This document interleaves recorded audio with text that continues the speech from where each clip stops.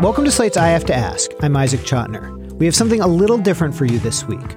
On November 8th in New York City, Slate hosted an event called The People vs. Trump, Year One. It was a look at the year since Trump's election and all that's happened and all that hasn't. I interviewed Jelani Cobb, a staff writer at The New Yorker, and we talked about the year in racism and Trump's demagogic appeal. Here is that conversation. I hope you enjoy it. So, Jelani, we have 15 minutes to tackle the subject of race in America. I think we can do it. We need 8 tops.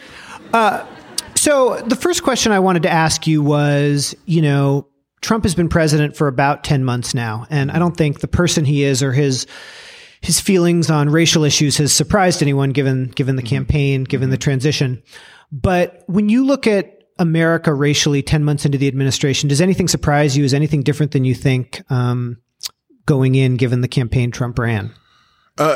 Yeah, one thing that surprises me is the kind of never-ending reservoir of good faith that people have about Donald Trump. They're always, first they were the pivots. There's always a pivot. There's going to pivot. He's going to change and so on. And I was like, you have NBA forwards who don't pivot that much, and so there was the idea that this was going to happen. And then there are these kinds of things. Even Bob Corker, has come out and been critical of him. The route that he took to that criticism, we said, oh, he's not really evolving and learning. He's not growing into the role. But Trump, to his credit, never gave them any reason to think that he was going to evolve.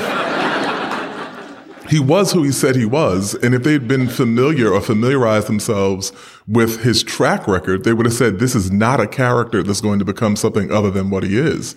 And so while it's good to see that there are people who are beginning to break from the pack and say, we have a real problem here, that problem was apparent from the moment he began his campaign referring to Mexicans as rapists. And just what about where the country is after having this guy as president for 10 months in terms of racial issues and racial dynamics? Well, I think it's kind of obvious. We have the parameters of the conversation have expanded such that white nationalism is actually part of the dialogue now. And so we actually have to countenance what these people who would traditionally have been thought of as fringe, what they think and what their beliefs are and what their political agenda is. And it's interesting too. A woman said to me the morning after the election, so a year ago minus a day, and I was on a flight coming from North Carolina where I had been writing about voter suppression there. And there were 2 women sitting behind me and they were bawling, just sobbing. And they're both white women in maybe their 40s. I get into a conversation with them. And, one of them, it turns out that both of them have children with developmental disabilities. They didn't know each other. But then they just got into a conversation and realized that they were both terrified at what kind of bullying had been legitimized by the fact that someone had been able to ridicule a reporter with a disability and still be elected president of the United States. And in the course of our conversation, she said, one of the things that has remained one of the most germane criticisms, I think, or explanations for the Trump phenomenon, and she said, I'm a teacher, and this is fundamentally a crisis of education. And I said, what do you mean by that?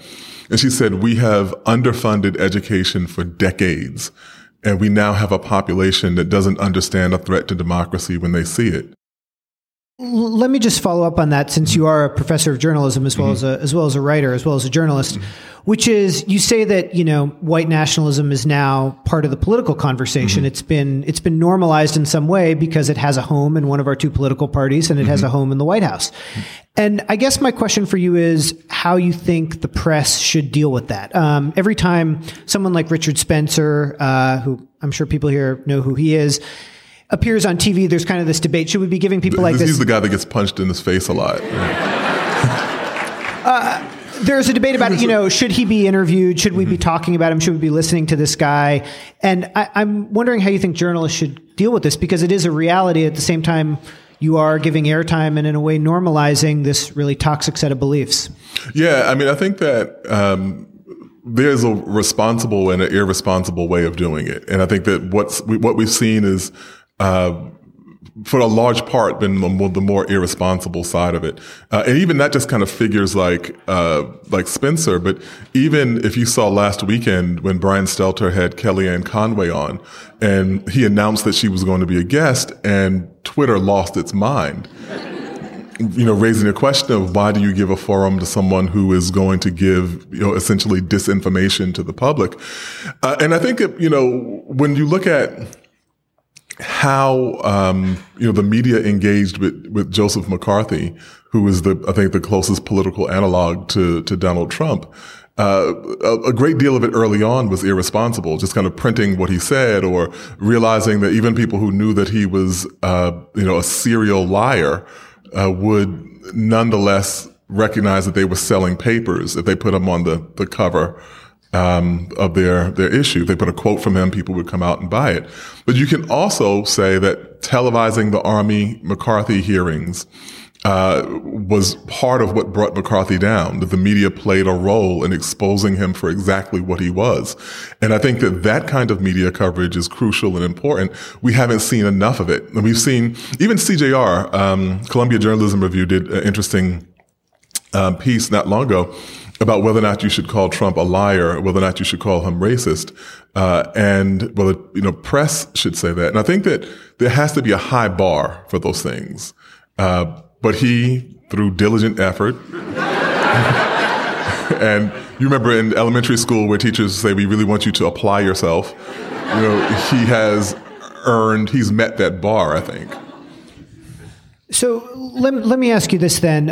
When you think about racial issues in America going forward, we've obviously had a country with many racial problems for a very long time. What we haven't had in recent history is a country, we have a two-party system where one party is really devoted to a sort of white nationalist philosophy. And I'm wondering what effect you think over time. I know everybody's feeling good today, or people in this hall are feeling good today about the election. And Ed Gillespie ran this very racially charged campaign that ended up coming up short. But what does it mean to have a party that's going to take this on? Republicans have always used racially charged ads, even some Democrats have. But what does it mean that it's really going to have a home in one of the two political parties for American racism? Yeah, so one is like we've not had an explicitly white nationalist party, but for everyone who's behaving as if they're stunned by Charlottesville, these people were going back to their districts and talking to people.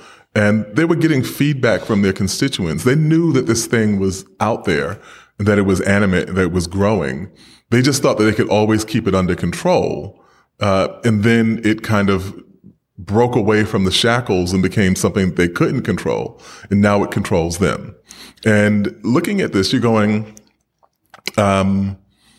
what's the next reasonable expectation for this? Like, where would a group like this go from here?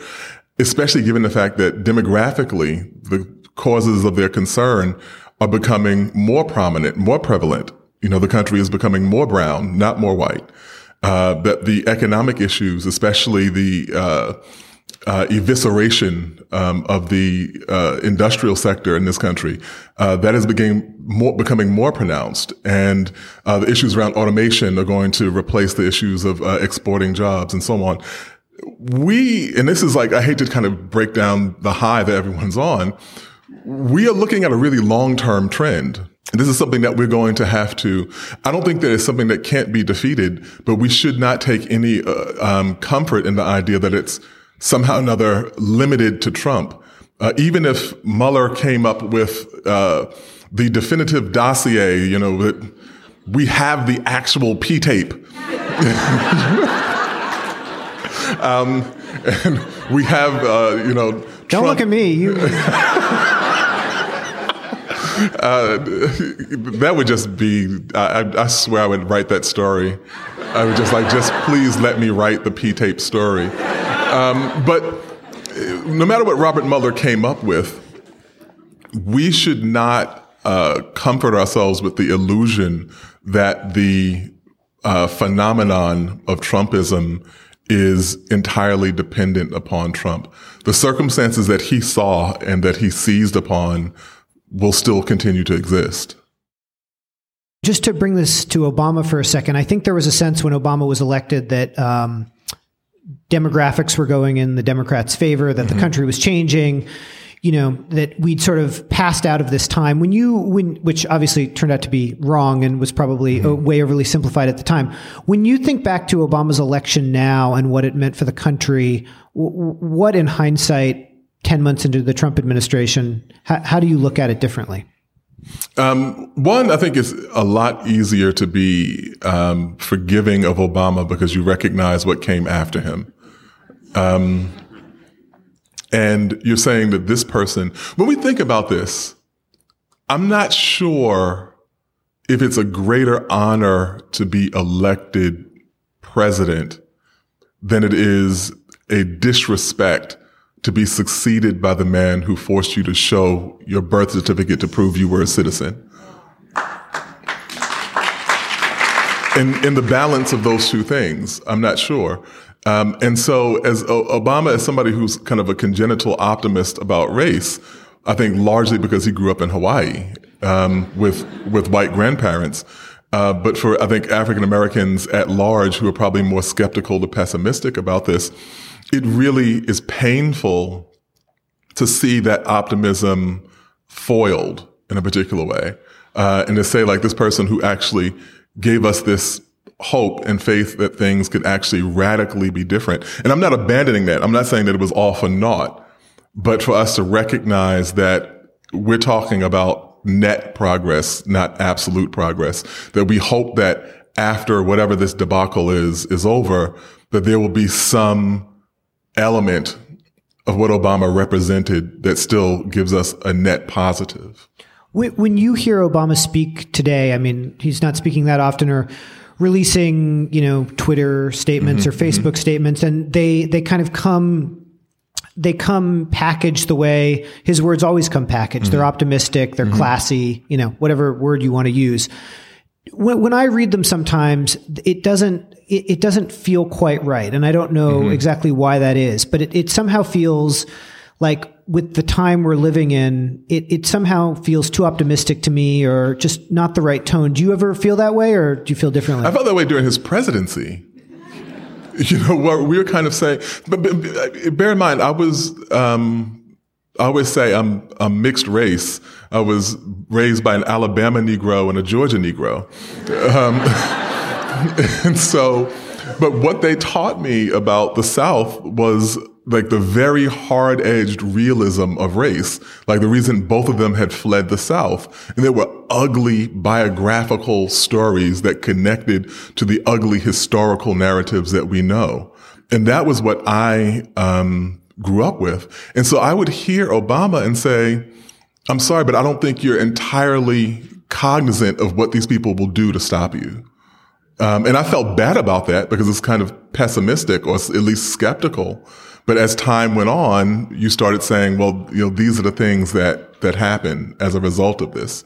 And so as a result of the kind of, when Black people stake a claim for equality in America, there's always a counterclaim, always. And we were maybe naive to think that there wouldn't be a kind of equal and opposite push. Do you think then, I mean, you said that you think Obama's thinking on this in some sense comes from his background growing up in Hawaii, white grandparents. So do you think that the sort of the kind of take he had on these issues was determined by that? Or do you think that it was also the way that he felt that he had to, what he had to say to succeed politically, that he had to adopt? Yeah. I think he actually believed that. When you talked about his rationale for running, he said that, he wanted it to be, established for young people of color that they could do anything that they wanted in life. And when he stood up and said in 2004, there's not a Black America or a white America, there's the United States of America, that was a lie. That was a damn lie. There was a Black America, there was a white America, there was a Latino America, there was a gay, lesbian, bisexual, transgender America, there was a poor America, there was an overly incarcerated America, and then there was an America that was represented by excessive access to all resources, in overclass. And that those realities, like, you can't paper over them because they're actually part of the political terrain that we're operating in. But people in the United States also have a kind of aspirational ideal of ourselves, that we want to think of ourselves as better than our history. And he tapped into that powerfully and effectively. And at the end of the day, maybe that renegade hope that he offered us, maybe that kind of faith, impermeable faith, and the possibility of a better tomorrow, maybe that's what we fall back upon to sustain ourselves in the midst of what we're in now. Well, I think we got everyone depressed again, so that's good. Thank you. I'm really good at that. So if you're ever feeling good, just give me a call. I'll mess up your day. Thank you, Jelani Cobb. Thank you.